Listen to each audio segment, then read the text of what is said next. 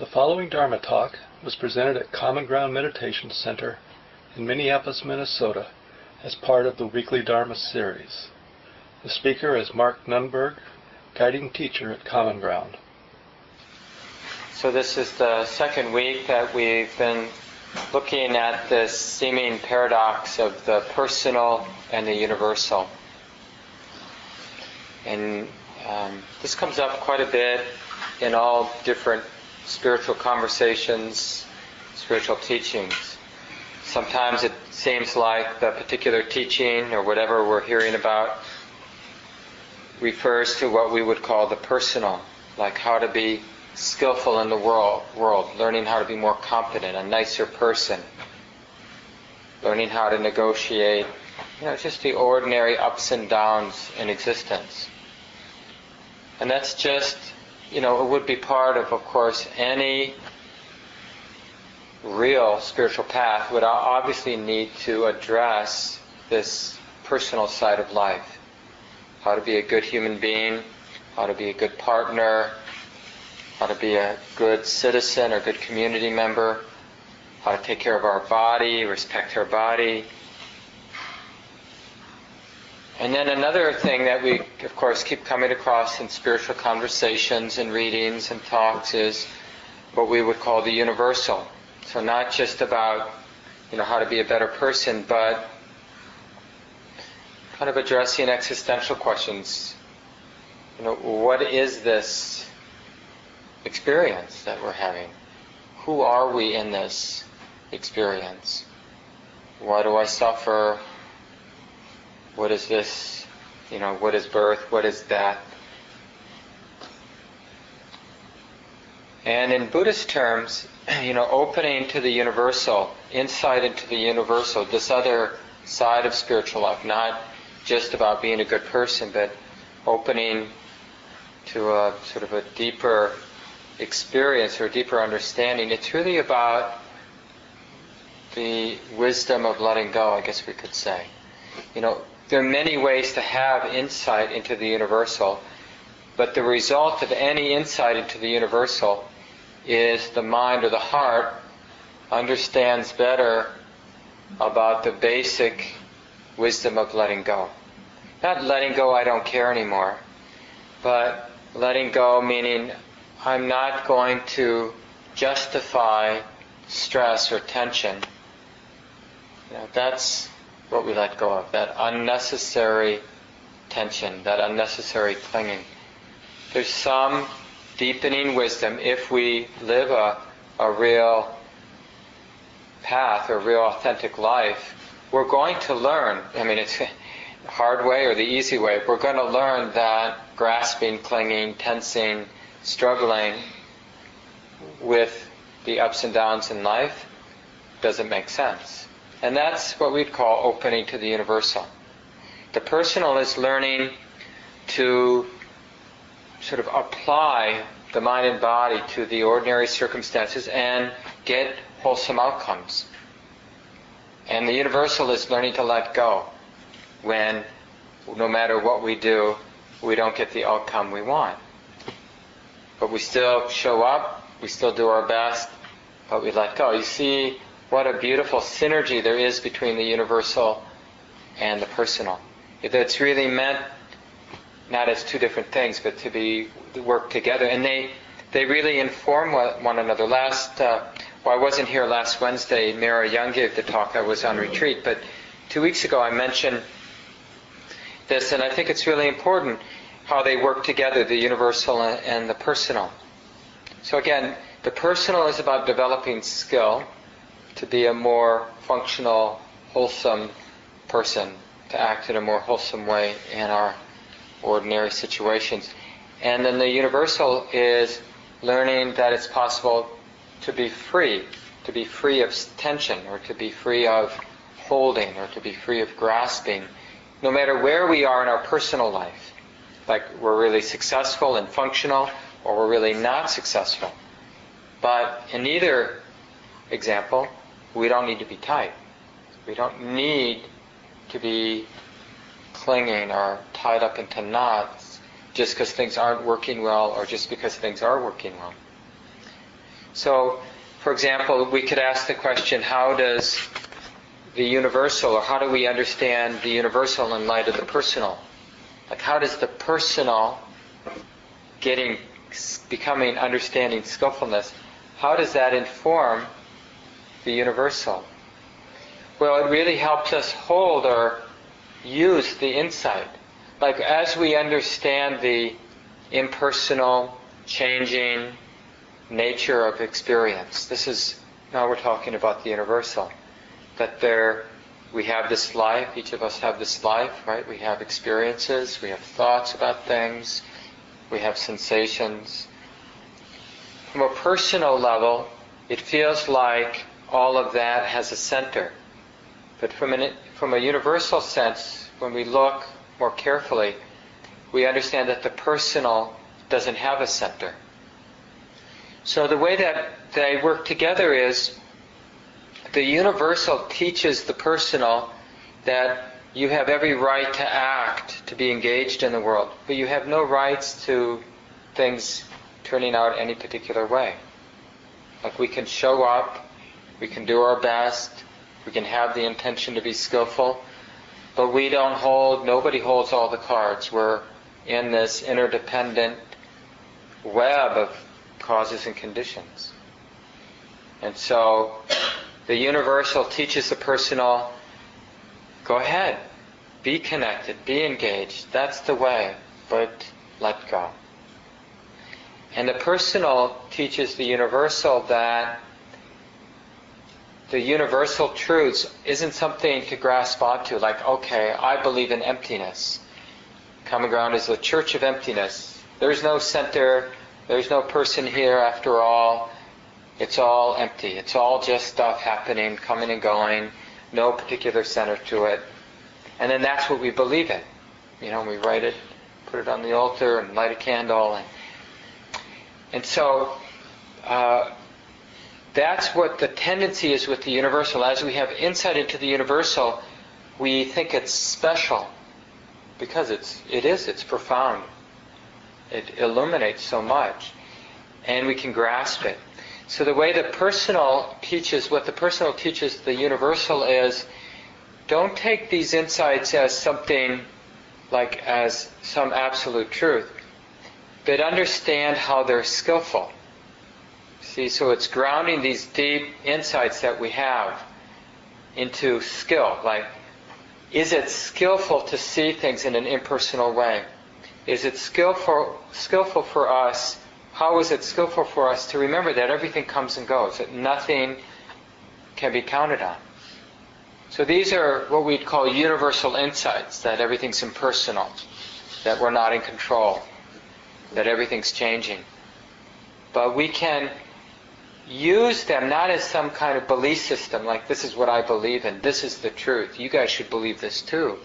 But we can see how it's a functional belief system. Like, if I view the world through the lens of impermanence, it really helps. If I view the world through the lens of everything being impersonal, it really helps me be a functional human being, a skillful human being.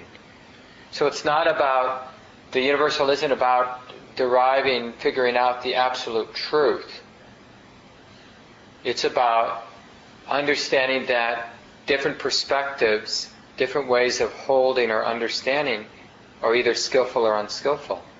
And the more our view of things or our understanding is in alignment with the universal, the more functional our life is. The more functionally we're partners, It actually helps to be a partner from a universal view, or a parent, or an employee, or a citizen. So it's grounding the universal in these very personal things that we have to do, like be a human being with responsibilities, and to feed ourselves, and to share with one another, and to get along. So tonight I want to talk a little bit about the universal, a little bit more about the universal, and in terms of thinking about it as a practice. Like, what can we do to open, to have insight to the universal? Keeping in mind that we want to use it in terms of what like a skillful way, like it's going to be grounded in the personal. But first we need to find a way to have insight. And basically the way it works for insight into the universal is we have to appreciate, well, where is the universal? Well, it's here, of course. So it's not like we need to go to some special cave or special retreat center or even do a special practice to open to the universal. The way into the universal, or what we might call like deeper truths, deeper understanding, is we have to look at what we might call the veneer of our life. When we look at our life, we immediately see our idea or our story about our life situation. Okay, I'm Mark and I got a lot I need to do, and I've got this coming up, and I've got this painful memory from what I did yesterday that I wish I didn't do, and these ideas we have about our lives, it's like our veneer, and it always gets, it's a very thin thing, but it gets our attention. It absorbs the mind, and the attention gets absorbed or gets identified with this veneer in a reactive way, and we never go beyond it. And I might have mentioned this 2 weeks ago in the first talk on this subject, that it's a little bit like looking at the screen door. You're looking at your backyard, but the mind is completely fixated, interested in just the screen. And if you really look at the screen, fixated, you won't even know that there's a backyard out there. You'll be seeing all the little intricacies of the screen. And then with practice, we can train the mind not to be confused by the screen and to actually see quite well the backyard. And it's a little bit like opening to the universal. We just start by, sitting down or whatever, however we're going to practice. And immediately the personal is going to come up. Oh, my knee feels like this. Oh yeah, I did that today. Oh, I need to do this tomorrow. Oh, that's an interesting color on the wall. So this is all the level of the personal, like sort of working on our position in our life situation. Our ideas about how we are in our life situation, how we'd like it to be, what's in the way, solving problems on the level of our personal life situation. And this is that veneer. So opening to the universal is learning not to be confused by this. So now we understand a lot of our techniques. Like one of the things we do a lot when we're meditating, some of us do, if something personal arises, we practice seeing it as just that. So there we are, we're sitting, and our mind is remembering something and judging somebody. And then we just see it with a moment of mindfulness, and we realize, oh, it's just judging. Oh yeah, that's just the judging mind. It's just judging. And you see, it's like neutralizing the personal. We're not trying to get rid of the judging mind, but we're neutralizing it. We're realizing, oh, it's just a veneer. I don't need to be for or against the judging. I don't need to be for or against the pain in the knee. I don't need to be for or against the sound of somebody moving near me. So we're letting the present moment experience and the content that usually causes the mind to react, to get identified, to and triggers some sort of fixing or doing. But now we're seeing all of that level in a very impersonal way, and the moment begins to open up. In the sense that we're no longer fixing things in terms of the personal. When we cease doing that, the universal begins to present itself. So again, we don't need to go anywhere to open to the universal, deeper truths about the way it is. It's already here. We're, in a sense, swimming in it. We've always been swimming in it. It's never been anywhere else but here. Any particular idea you have about a mystical experience or a deep meditative insight or the great truths, what was that in The Hitchhiker's Guide to the Universe? The answer to the meaning of life was 42 or 44 or something like that. Whatever we think that is, that deep truth, it's got to be here. But the problem isn't that it isn't here. The problem is that the mind, in a sense, is fixated or obsessed or reactive, caught in a reactive pattern with the surface of things. So before we can actually connect with the pain, as soon as we even recognize that there's pain in the knee, we're already, in a sense, in a reactive pattern about our thoughts about having pain in the knee. Any particular experience is a doorway to the universal. It's just a matter of the mind that knowing that experience without adding anything to it. So the Buddha gives us some suggestions, like an opening to the universal. For example, as we're feeling the breath, as we're opening to pain, as we're noticing an agitating thought in the mind, so any of those three particular experiences, we can, one way to help neutralize it, not to react, is to start noticing some of the universal qualities of that particular experience instead of the personal qualities. So for example, pain, if I turn it into personal, it's like, well, this is my knee and it hurts and I'm worried about what that means for me. But instead I could look at the universal quality, like change is a universal quality. Like that pain, from a personal level, it might appear to be like solid, like, yeah, it's just painful. But when we relax and have a little bit more interest, we'll see that the pain is actually alive. It's not a thing, but it's a changing, undulating, moving process of sensation. It's flowing like a river. And the more we open to that movement, the more the pain is defined by the movement more than the unpleasantness of it. See, when we fix on it, then the mind is fixing on the idea, this is unpleasant. And it's establishing that concept. That's a concept, this is unpleasant. You see, we're already removed from the sensation. But as we start to feel the pain in what we could call the universal level, then whatever you want to say it is, it's characterized by movement, by change. That dominates one's perception from a universal point of view. And that's amazing.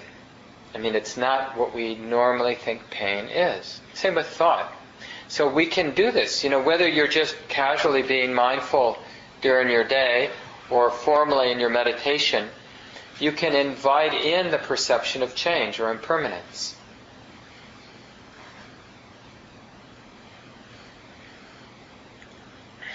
Part of what impermanence teaches us is that whatever it is, it keeps changing. Another sort of invitation into the impersonal, or into the universal, is to see that it's impersonal. So again, using the example of the knee, or you could use the example of a more neutral sensation, like breath going in and out of the nostrils, or a thought being known. But we can also start to see that these phenomena don't have a center. So we're actually training, we're like practicing looking or observing with this particular lens of either impermanence or the impersonal nature. So you're looking at the pain now, and of course the deep habit coming out of the personal point of view is, well, this is my knee and it hurts and I really don't want it to hurt, and what should I do? Should I move my leg? Will that bother people around me? Should I sit still and just resist it? And we can get into, we can spend the whole sit basically analyzing the problem of that I have pain in my knee. But if we instead just see that surface and neutralize it by understanding it's just thinking, it's just reacting, it's just aversion, not for or against it. We can, in a sense, just go right through it and go right into the sensation. We see the changing nature of the sensation, but we can also focus on the impersonal nature. Like, there is sensation, it's moving, and nobody's in control of that pain in the knee. It isn't, I'm not doing it. There's nobody doing that pain. It's just pain happening. Now, I know it sounds a little funny to say that, but this is a particular insight, meaning it is a particular understanding, a way of seeing that's available, not just to pain in the knee, to thought, to sensation, ordinary sensation like at the breath, seeing. It's like you can look around this room right now and, it seems very much like, hey, I'm here with the rest of you guys and we're at common ground and I recognize some of you and some of you I don't recognize. But we can also observe this visual experience. When we're not confused by the labels we're putting down, by the concepts we have, we can see just the dance of the visual experience. The play of light and form. It's not so easy with seeing, especially seeing human faces, because we conceptualize very quickly with certain objects. But it's really possible. You look at the floor, and initially, you see, the thought catches the mind. Is this red oak, or is it regular oak, or is it maple?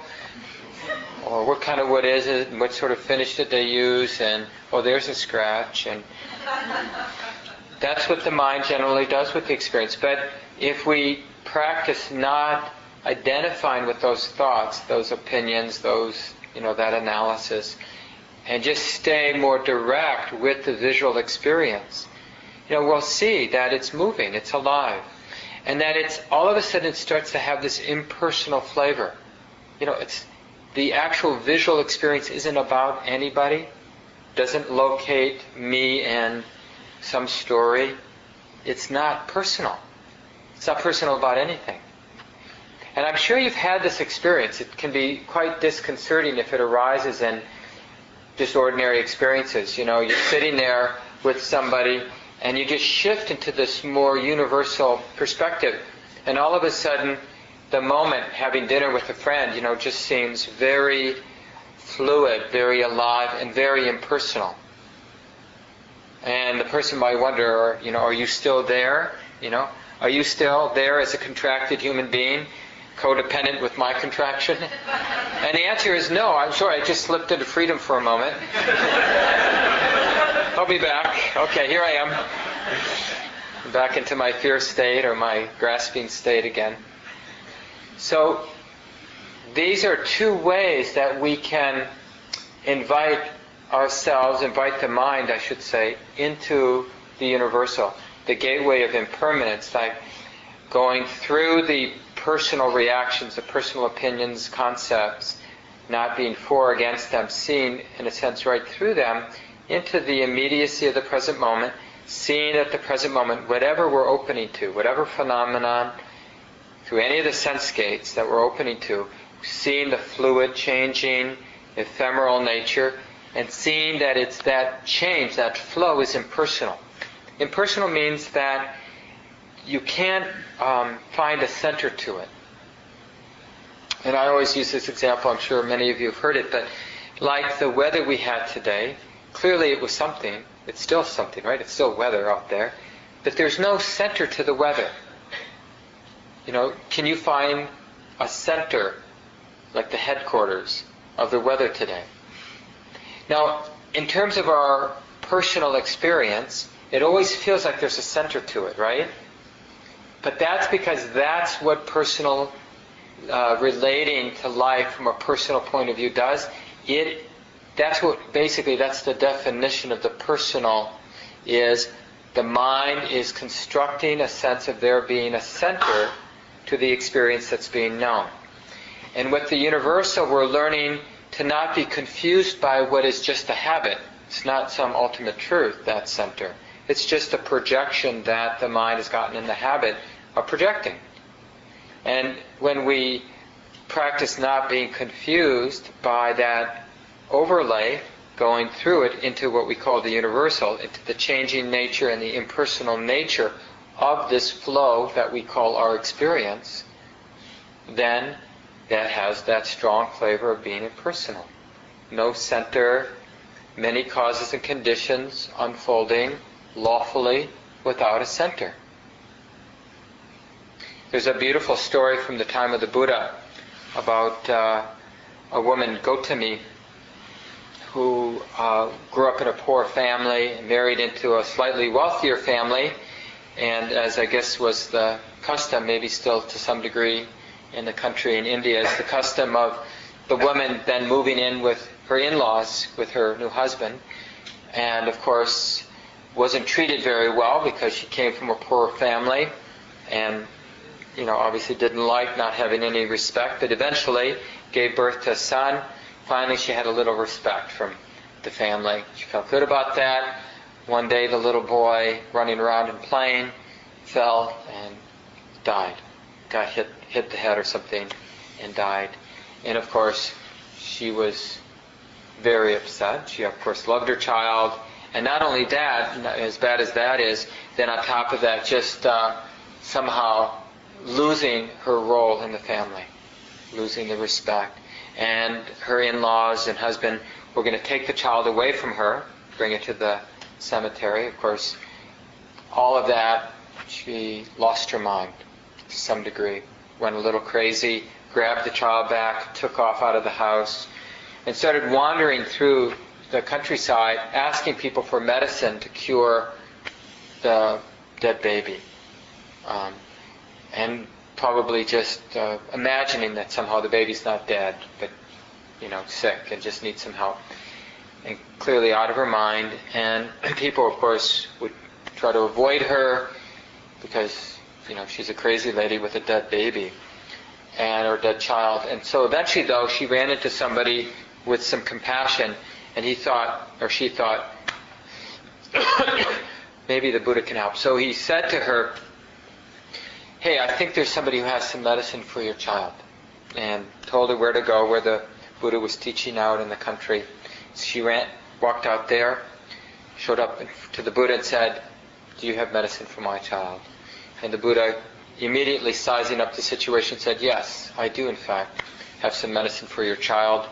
What I want you to do is go into the nearest village and ask for a mustard seed from a household that hasn't experienced death." And she was so, of course, hopeful now that she'd be able to save her son. So she went into the first village, of course, and first house, knocked on the door, said, "Do you have a mustard seed?" I don't know if you've seen a mustard seed. It's not so big, so it's something that a household probably be happy to share with anybody. She said, "Do you have some mustard seed?" Of course, he said, "Yes." It's a common spice in Indian food. "Has anybody ever died in this house?"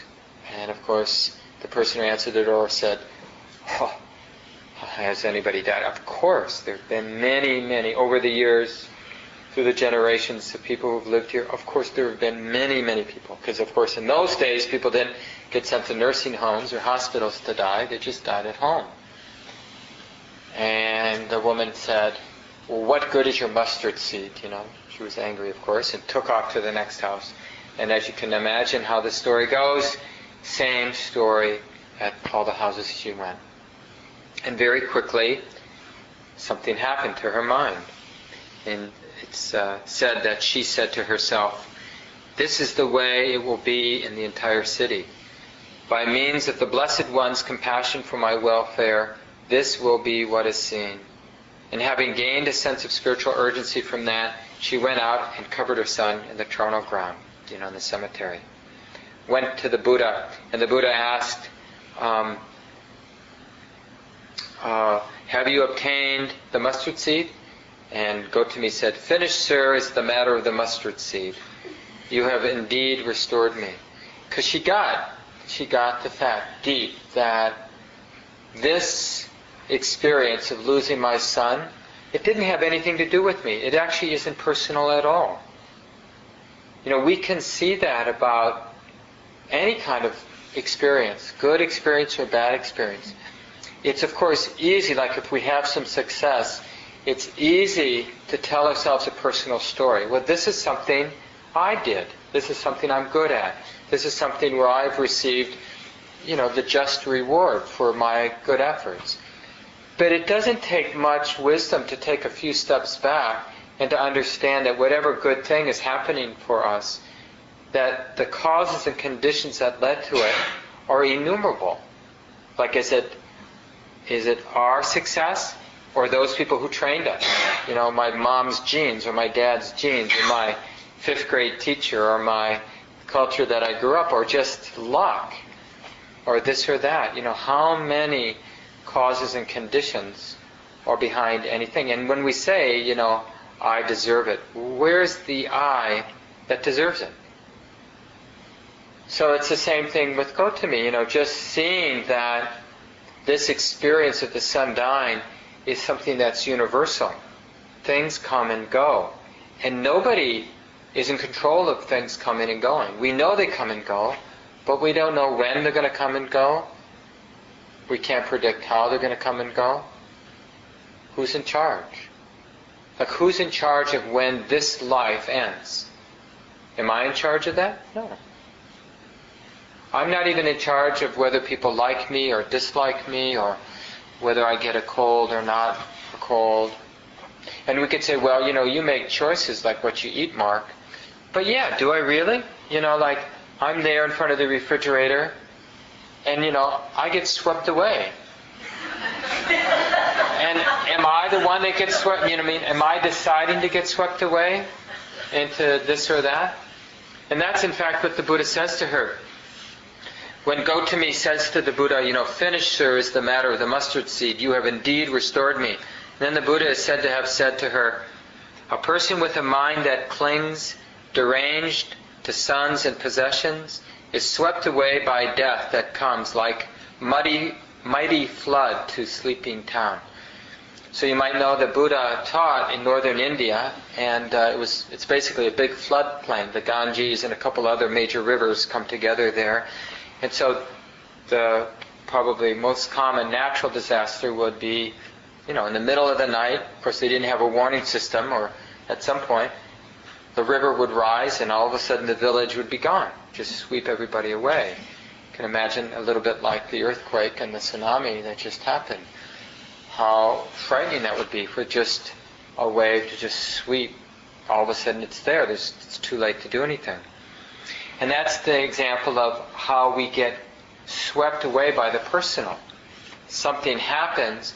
Because of habit, we interpret what's happening from a personal point of view, so it feels appropriate to get tight, to react.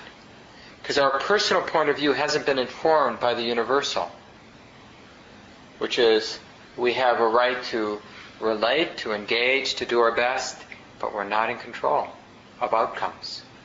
Right? That's how the universal supports, informs the personal. And, we get swept away.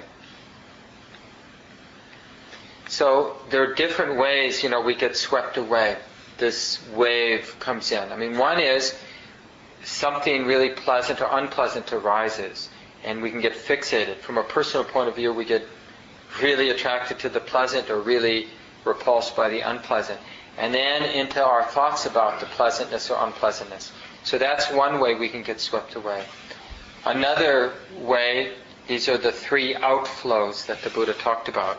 And so even that term, outflows, it's the same image. The Buddha used this image of being swept away by a flood as I think it's probably the most common simile he used to explain this tendency of our mind to be caught in the personal and then swept away into tension, into suffering because of that. And the other way is getting caught into some idea of becoming. Like, I don't know what happened during your sit, but one of the things that happened in my sit is at some point, the thought of property we're going to go look at on Friday out in the country came to mind. And, just that becoming the one who has a nice place in the country to go to, right? So now that's an image. So all that happened was a memory arose, like a picture in my mind of a picture I've seen of this property. So it just arose. But then with that image, the mind constructs a mark who could be the one who has this place, And then that becoming, it literally sweeps the mind away. It's just tumbling, very much like if you were caught in a tsunami. The mind is tumbling with possibilities and dangers and worries and hopes, and just like that, swept along until hopefully at some point the suffering, the tension in that proliferation wakes us up. We go, oh, do I really need to be thinking about this now? Is this helping anybody? Is it good for me? No. Well, maybe I'll just come back to the experience of the body or to the next breath and let that go. So becoming, becoming something in the future, that's another way we get swept away out of the universal. And then the third way is ignorance. Is a common way we get trapped, swept away. The ignorance that we don't need to worry. It's like some of you know the program at 9 o'clock on Minnesota Public Radio. It's called The Story. I don't know if it's on every night, but it's on a lot of nights out of North Carolina Public Radio, I think. Anyway, forget the person's name who does the interviews, but he interviews people who have these amazing stories. And last night or the night before, he was interviewing somebody who was in Thailand kayaking 5 or 6 years ago when there was that big tsunami from the earthquake around Indonesia. I forget actually where the earthquake was, but somewhere out there. And it affected Thailand too, parts of Thailand. And he was just kayaking around, and he had come into shore, this particular place, and tied his boat to some tree, and he was just standing 15 feet above the water and just kind of gazing out. And he noticed this really beautiful, amazing sight of this line on the horizon, from one end of the horizon to the other, of water, just like a beautiful, perfect wave, about 6 feet tall. And he thought he was perfectly safe. I mean, this is somebody who really had a lot of skill as a kayaker. And he just thought it was a 6-foot wave, and he was, 15 feet up, and in a little bit he thought, no problem. And this would be, and he was just entranced. It was just a beautiful thing. And so this is just an example of ignorance, like thinking we know what's happening. That's what ignorance is. So we stop being reflective, and basically our interpretation, our certainty that we know what's happening, we keep interpreting the new information in light of the arrogant assumption that this is what's going on. Right? So even as it got closer and closer, even the fact that this was a perfect wave that stretched perfectly from horizon to horizon, that he had never seen anything like it before, didn't make him think, well, maybe just to be safe I should go further up. And he had, while he was hanging out there, he had dragged the boat up with him, his kayak, and tied it to this tree, and I think he was holding on, or I forget what. But anyway, of course, the wave came in, but it wasn't a wave; it was a wall of water. It doesn't stop with it like a wave just sort of stops. It crashes and then sweeps out. But this was a wall of water that swept completely over him, and somehow he survived that. And again, it's just like a perfect example of ignorance. So luckily the boat was tied, so he was able to get back to the boat, and he wasn't killed in this. And it eventually swept back out. The water swept back out, and there were all these whirlpools going on. And he thought, well, I should probably be heading back. And as he got back in the water, which seems pretty stupid, because he probably didn't know about tsunamis, that they can come in sequences. And so he goes out, and then he started playing in these whirlpools too, which, didn't turn out to be a problem. But, so he was sort of dallying around. Anyway, as he rounded some corner back toward the bay where he was staying, he noticed the people up on the hill, behind, and they were shouting, "Wait, wait." So what does he do? He waves. And at some point, somebody yelled something else besides the word wave that caused him to turn around, and there was, of course, another wave coming in. So he had enough time to turn around and, go right into it as best he could. And I forget what happened. He just he held it, he was able to get a big breath, and he was for a long time under, and, eventually made his way back in. It wasn't that big. They were in Thailand, so it was pretty far away from where the major damage was. There was damage, was saved. But just another, just how many times in our lives our mind is basically telling us, unconsciously mostly, you don't really need to pay attention now. You don't really need to reflect on whether your assumptions are matching reality right now. You can just casually go ahead as if your assumptions are in alignment with the truth of what's going on. That's what ignorance means. And this sweeps us away, this sort of assumption that we know. Like, how many times have we been in relationships thinking that the relationship is fine and then discovering it's not fine, or at least not according to the other person. Or thinking our job is fine and then realizing, no, it's not fine. Or realizing, thinking that we're healthy and then realizing, oh my God, I'm not healthy. I thought it was healthy. So there's this assumption that whatever's going on now is going to keep happening like this. I was talking with a friend of mine earlier this afternoon about the economy and, just some of the intricacies of how the Fed, is pumping a lot of cash into the system. And how a lot of us, just have this basic assumption that, we always seem to pull out of things, but we don't know what's going to happen, And what would it be to live with uncertainty as opposed to the ignorance of certainty? So this is another way that we get swept away, is the ignorance of certainty. And how many different places in our life we can see this. So these are just other ways that we can open to the universal, is just being aware of these three outflows. Our addiction, our fixation on what's pleasant and unpleasant, and how that really sweeps us away. So can we have a more neutral attitude about pleasant and unpleasant, mental and physical events? So we're not just talking about pleasant physical and unpleasant physical, but pleasant thoughts and unpleasant thoughts. They're so enchanting. Can we be disenchanted with what's pleasant and unpleasant?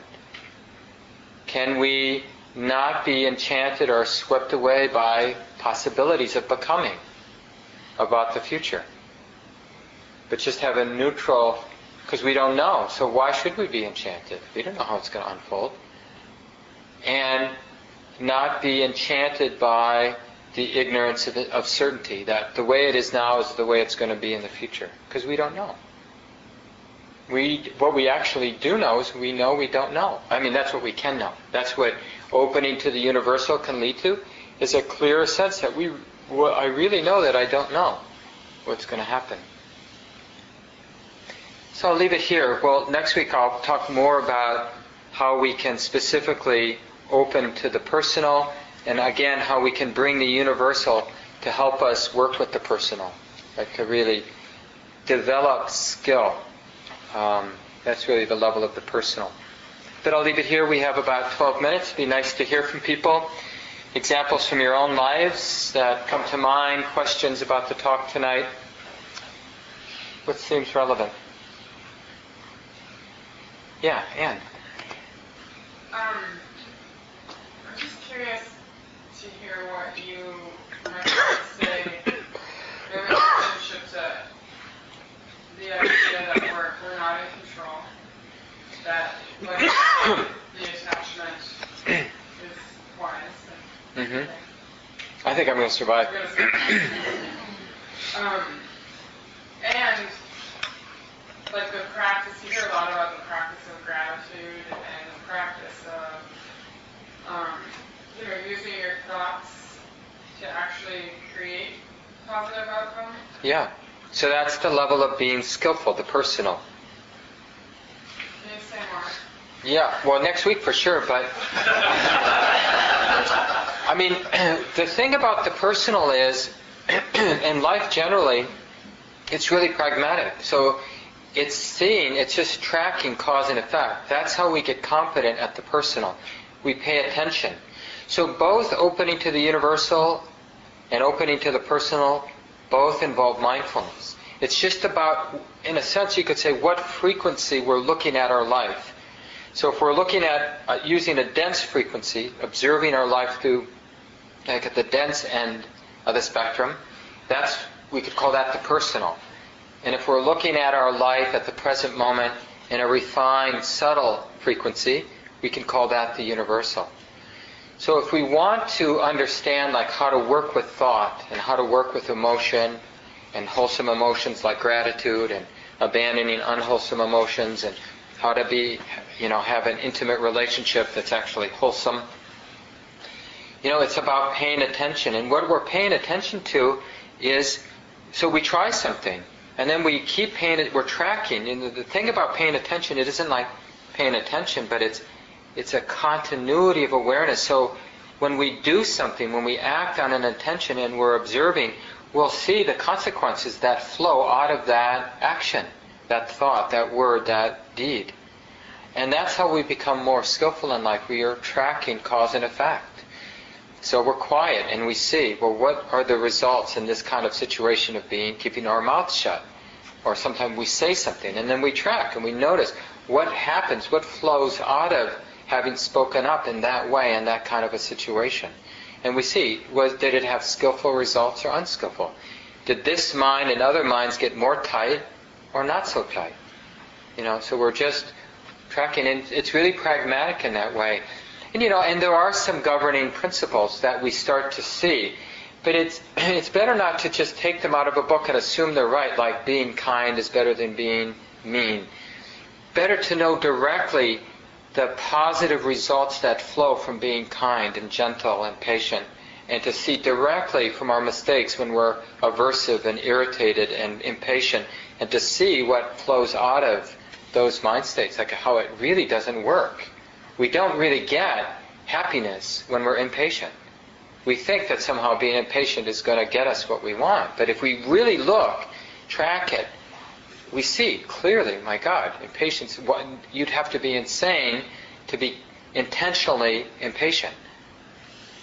So a rational, sane human being would do whatever they could skillfully do to abandon impatience, because it's painful to be impatient and it leads to painful consequences. People don't like us, for example. We don't even like ourselves when we're impatient. We're no fun to be around. Yeah, so next week, and hopefully people will bring in their own reflections next week too. Yeah. Say your name. Nice. Hey, Tim. I'm finding the more mindful I get, the scarier that impatience keeps coming back. Now I'm way more impatient at those moments. You know what I mean? Yeah. It's scares me. Yeah, but that fear might be somewhat wholesome. And also, it may not be that you're more impatient, but it may be that you're just more sensitive, and that is really good. But it is intense, I totally agree with you. It is intense to become more aware. And a lot of times in the practice, the sensitivity increases faster than the wisdom. And so it gets really intense to be so aware of how unskillful we are, and also how unskillful everybody else is. And it can, kind of existential aversion can come up, like, I want out. But there is no out. There's only going forward in the practice. And there's no backing up, really. Like one teacher said, it's like a porcupine being stuck in a drain pipe. It's like you can't go backwards. You can only keep going forward. Once you develop some sensitivity, you realize actually the sensitivity is helpful, but it's not easy to handle. But it provokes insight and deepening wisdom the more sensitive we are, because it's intolerable to be sensitive without wisdom that allows the heart to forgive, to let go, to accept, to not take it personally. Yeah, Jana, and then back in the room. So one of the things I take refuge in when the sensitivity sort of seems unbearable is the universal. And so when you were saying, okay, we have the universal, we light a candle to it, etc., I was like, hey, wait a minute, I kind of do that. and so, I do sort of cling to this idea that ultimately things are okay, even if they seem not okay. Yeah. And so, when does that become unskillful, or how is that unskillful? Well, I know that experience. I remember times after really deep insights, and then slowly, it gets morphed to the idea of having had a deep insight, and then a kind of clinging and grasping onto it. And I think the answer to your question is, sometimes the altar, putting emptiness on an altar, or some idea that it's all stuff happening and that's okay, as a concept, it can be a doorway that we can actually walk through. So it's nice to have sort of a symbol or an idea that acts sort of as a gateway to remind us of what is actually true. That we have to not just see the door, we have to keep walking through the door into the actual experience of the universal. We have to keep making it real. And this is chronic in, I think, all spiritual circles, where people actually have authentic insights, but they don't keep refreshing the insight. They basically build a temple, a monument to the insight in their life, and then they feel they have to defend it. But the point of an insight is to keep having it over and over. When we open to the universal, this isn't something we do once. We want to learn how to do it in as many moments as possible. But it's okay to symbolize it in however way we might do that, as long as we use the symbol to walk through the door, instead of just sort of, hey, my symbol's bigger than your symbol, or something like that. Yeah, maybe time for one or two more comments. Say your name. Kate. Hi, Kate. And one thing that's been on my mind a lot is how in our work world everything is tied to outcomes. Whether it's the sales cycle and how much revenue you need to bring in, or I need to get the students to perform this way on this test, and they are stressed out because they need to perform to that outcome. And so I find when I'm sitting, it's very helpful to come back to that inner focus, to that personal, and my awareness that I can't control that outcome, because then I can be peaceful, even within those very severe external messages. But where I get tripped up is I feel like I'm really moving against the current, moving against the social current. I think there's a lot of truth to that. But one of the truths, though, is that the outcomes do get addressed, but not because we're dependent on them or we're afraid of them not happening, but because we're able to be clear and relaxed in the present, sort of addressing what needs to be done right now. And so it's like learning a kind of wisdom that is not getting confused by other people's fear or other people's fixation on outcomes, but understanding, like with compassion, understanding why people get caught up in that, because they're just lost in the personal. And so from the personal level, outcomes, that becoming, that's everything. They put all their eggs in that basket. And success, personal relevance is a matter of that success. So we can just do what's next, stay really focused on what's next, knowing that we don't know what's going to flow out of our life or this job or whatever, but we'll just do our best, and that will, it will be what it will be. And life by definition is a losing proposition.